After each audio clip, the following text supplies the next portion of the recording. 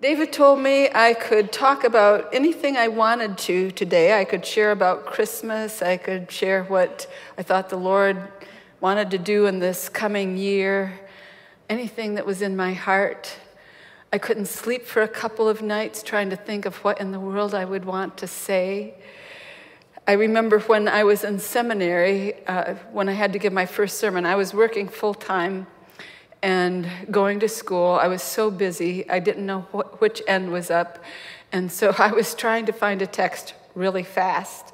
And I'm going through my Bible, and I said, I can't find anything. There's nothing in here. And I think the Lord must have gotten a chuckle about that. But he said, just pick a text, any text, and I'll help you with it. What I settled on for today is not so much a teaching, although it will sound like that, as it is the sharing of my life passion. It's found in Philippians 3:7-14.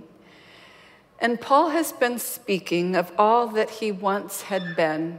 He's talking about his breeding, his reputation in the Jewish community, what he had poured his life into in order to accomplish.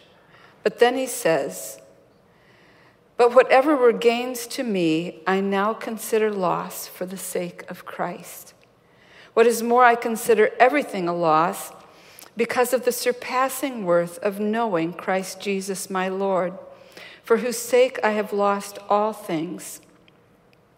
I consider them garbage, that I may gain Christ, and be found in him, not having a righteousness of my own that comes from the law, but that which is through faith in Christ, the righteousness that comes from God on the basis of faith.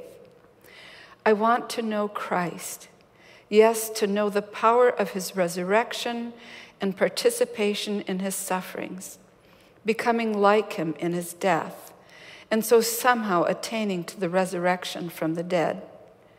Not that I have already obtained all this or have already arrived at my goal, but I press on to take hold of that for which Christ Jesus took hold of me.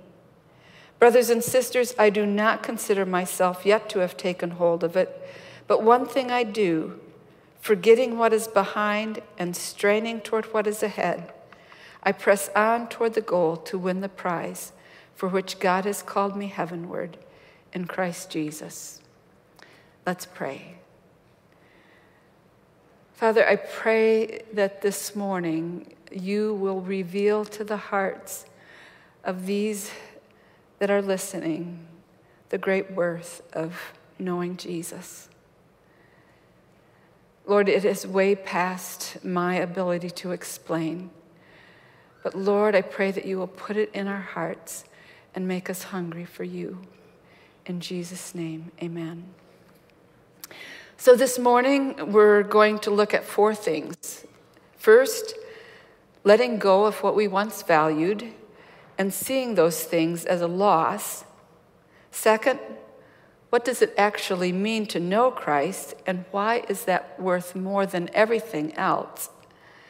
Number 3, why would I want to know Christ in the power of his resurrection, participation in his sufferings, becoming like him in his death? And 4, I'm not there yet, so what do I do? Before we let go of what we once valued, we have to know what that was. For Paul, we often assume that it was just attaining righteousness through the law, which it might have been to a degree, but was that really all that he was after? What was it that Paul could earn in his first century Jewish community that through strict obedience to the law that we can earn in our 20th century American society in other ways? Last I knew, strict obedience to the law doesn't earn any points in our society. For Paul, it would have meant major success in his chosen field. The Pharisees, along with the Sadducees, were the ones who made up the ruling party over Israel, the Sanhedrin. So it would have meant power.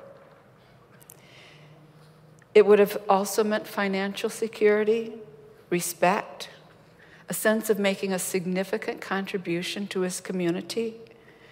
There's nothing wrong with any of these goals.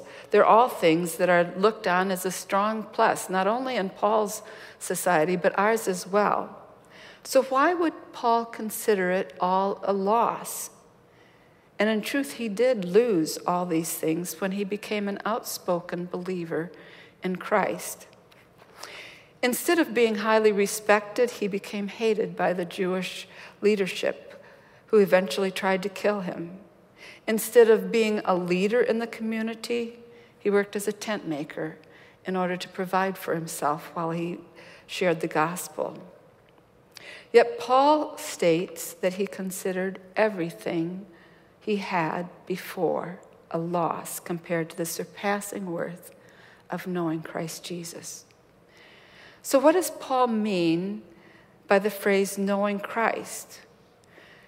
Surely it has to be more than simply having placed his faith in Jesus, because he says here at the very end of his life that he is still pressing on to know.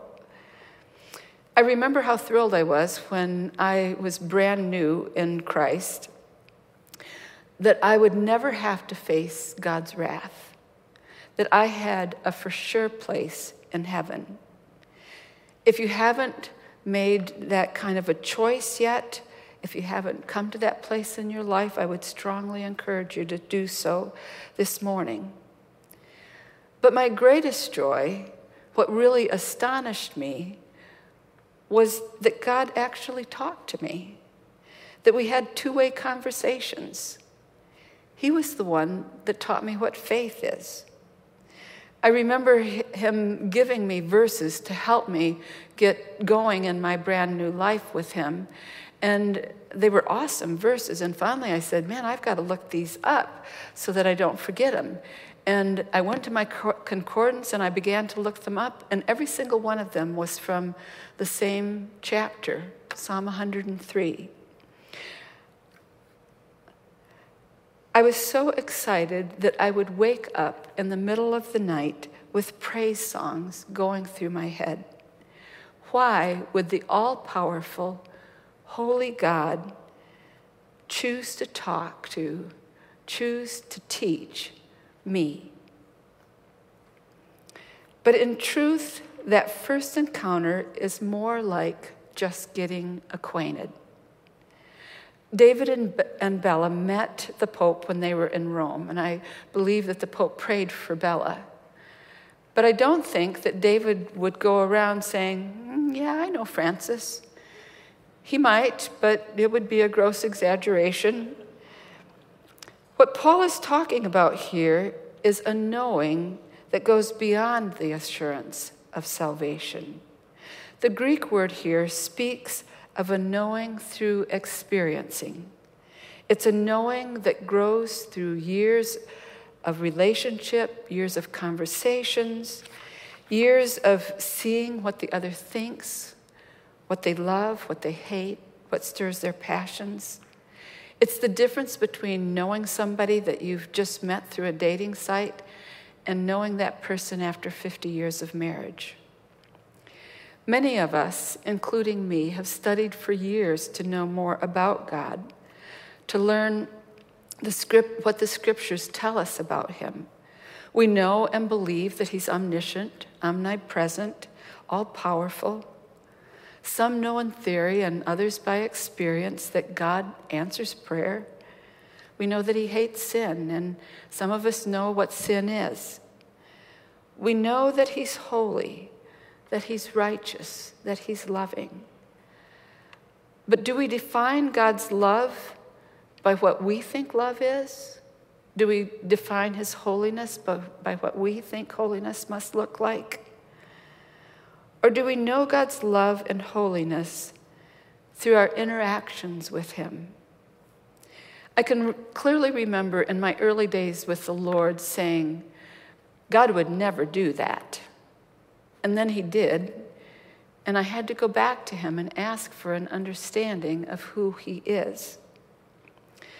Through the years, he's taught me not only who he is, but also who I should be.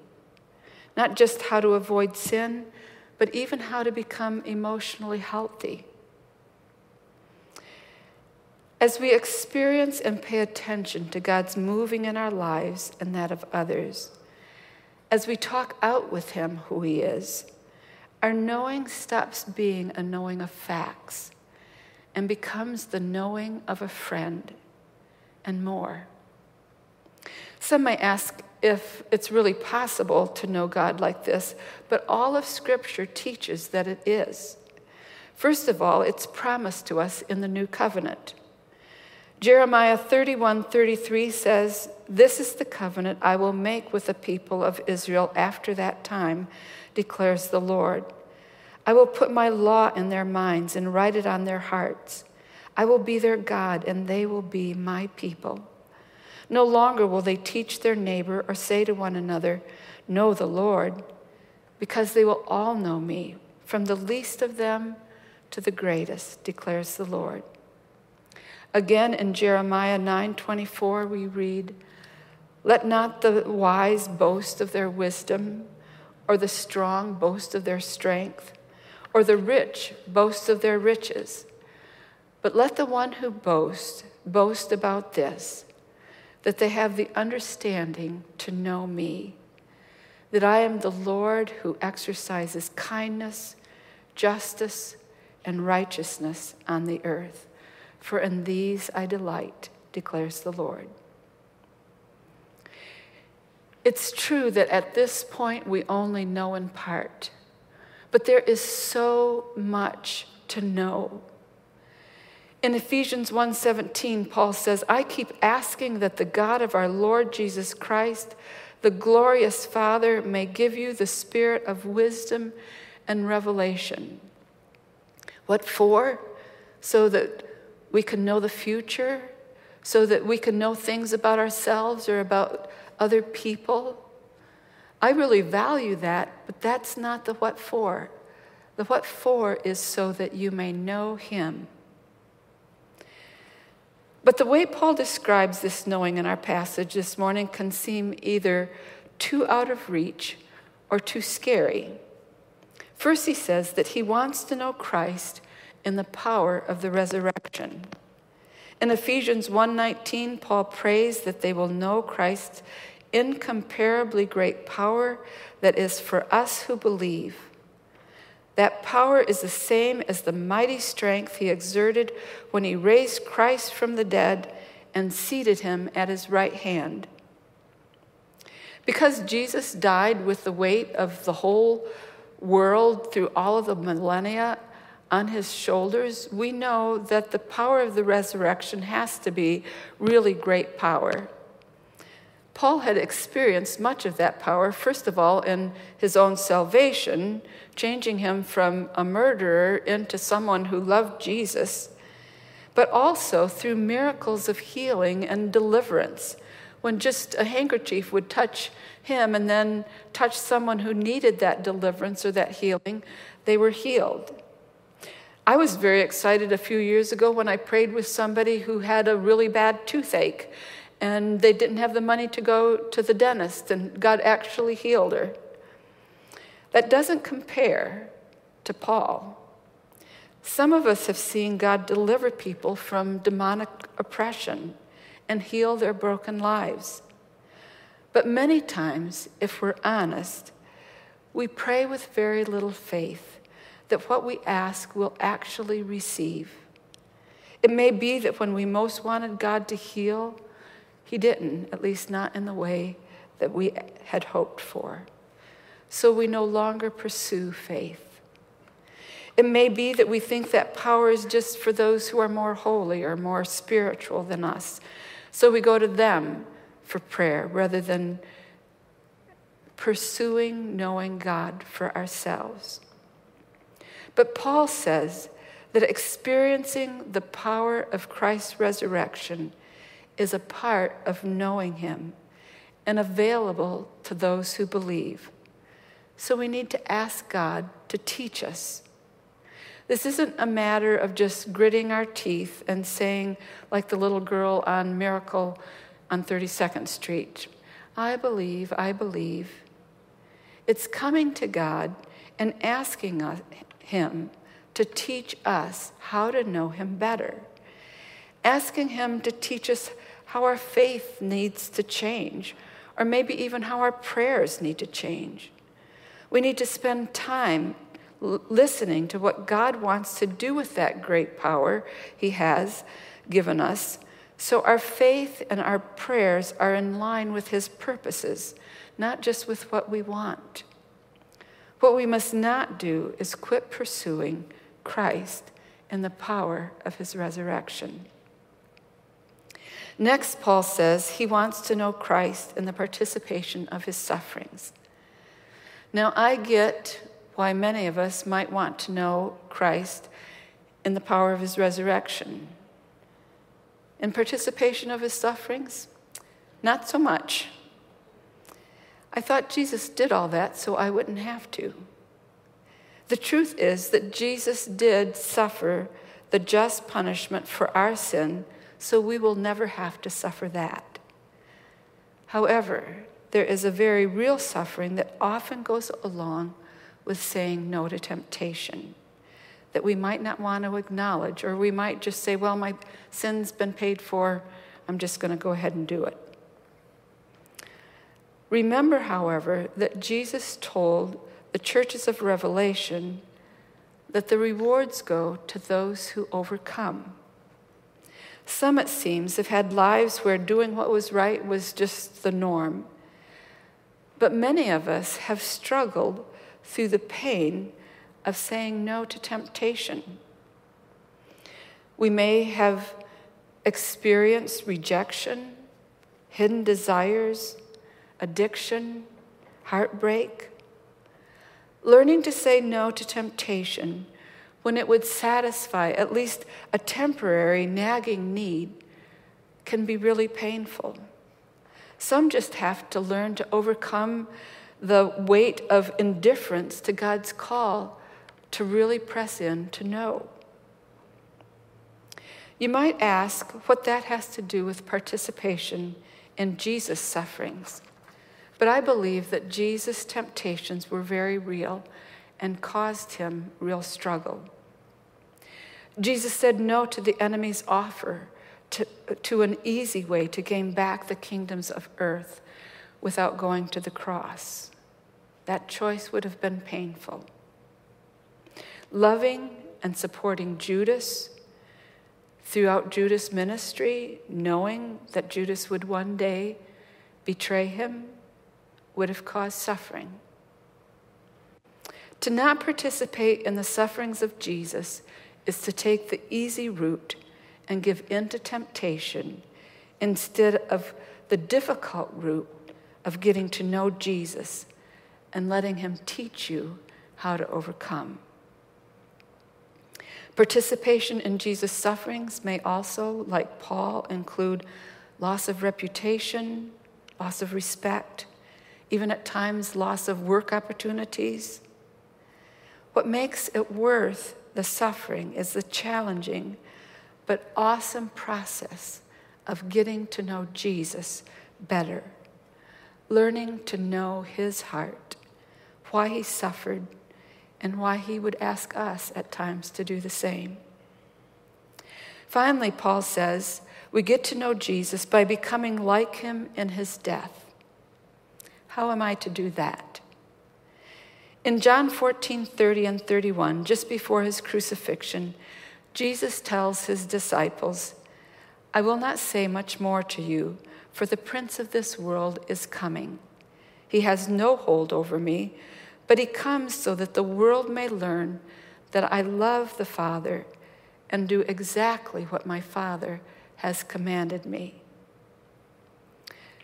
Becoming like Jesus in His death may or may not include our own death.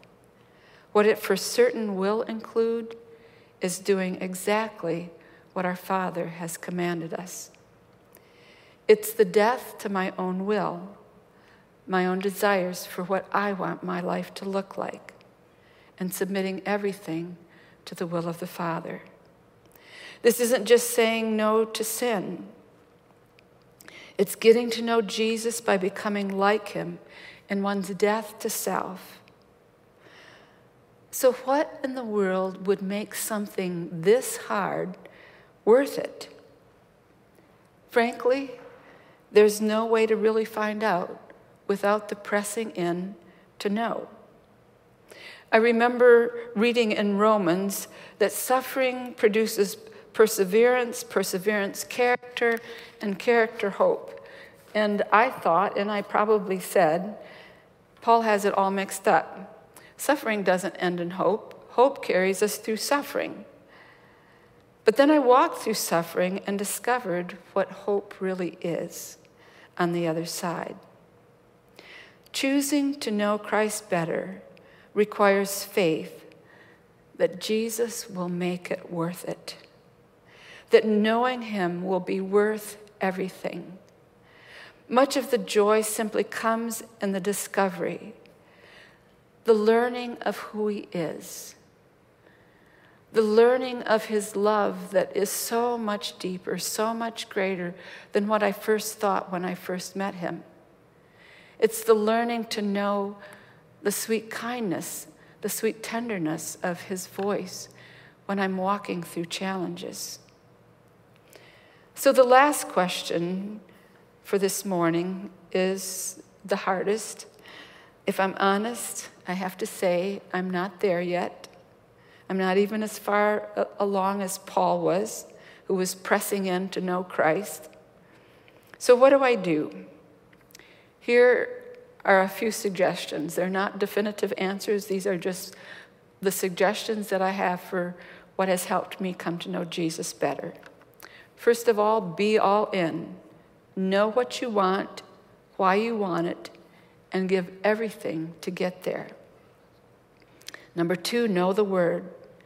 Don't just look for what you're supposed to do or not do, or for some promise that you can twist God's arm with where you can make him do what you want him to do. Look to learn who Jesus is and put into practice what he says. I'm talking about, for example, when God tells me to be strong and very courageous, I begin to try to learn to practice that and walk that out with Jesus' help. Number 3, spend time meditating on his characteristics. As you read Scripture, you find out what God is like. Meditate on that. For example, I learned that Jesus was humble. What in the world would the all-powerful, all-holy God need to be humble for? And what does that look like for God? What does it look like for God to be humble? What does it look like for me to be humble? Number 4, spend time listening. For those of you who might be a little ADHD like me, this can be the hardest one. But bring your questions and your thoughts to God and give him time to talk back. I would strongly suggest that you write down the things that he says. But this develops an interactive relationship with him that's critical in knowing him. Number 5, pray in the Spirit. God will reveal things to your spirit through his. Number 6, walk in obedience. One of the greatest lessons I learned from God in doing this was how precious and how costly his faithfulness is. I learned it through choosing the obedience of faithfulness when unfaithfulness was what I was living with. Think about it. How many times have you and I been unfaithful to God, and yet he has remained faithful? Walking that out myself taught me so much about his love. Number 7, believe what he says. I'm not talking about just that he's your Savior. That is the getting acquainted phrase. But believe what he says. When he says that you can ask anything in his name and he will do it, believe him. And if it's not happening, go to him for what I need to change. Do I need to learn something about his character so I can actually ask in his name? Do I need to take time to hear what he wants to do in this situation? What we must not do is walk away without getting to know him through believing him. Number 8, worship, worship, worship. And number 9, finally do the daily walk of getting to know him through experience.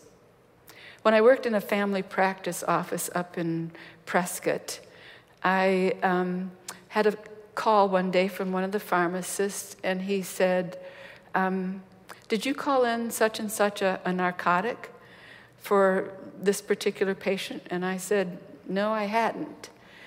And he said, I didn't think so, but she called in the prescription for herself. But because that we had had repeated interactions, he knew my voice, and he knew that it wasn't me that called it in.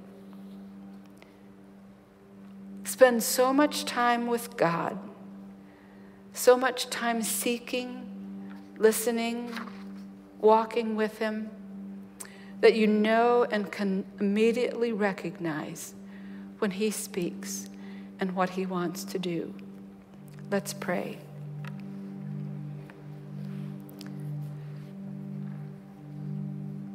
Father, we know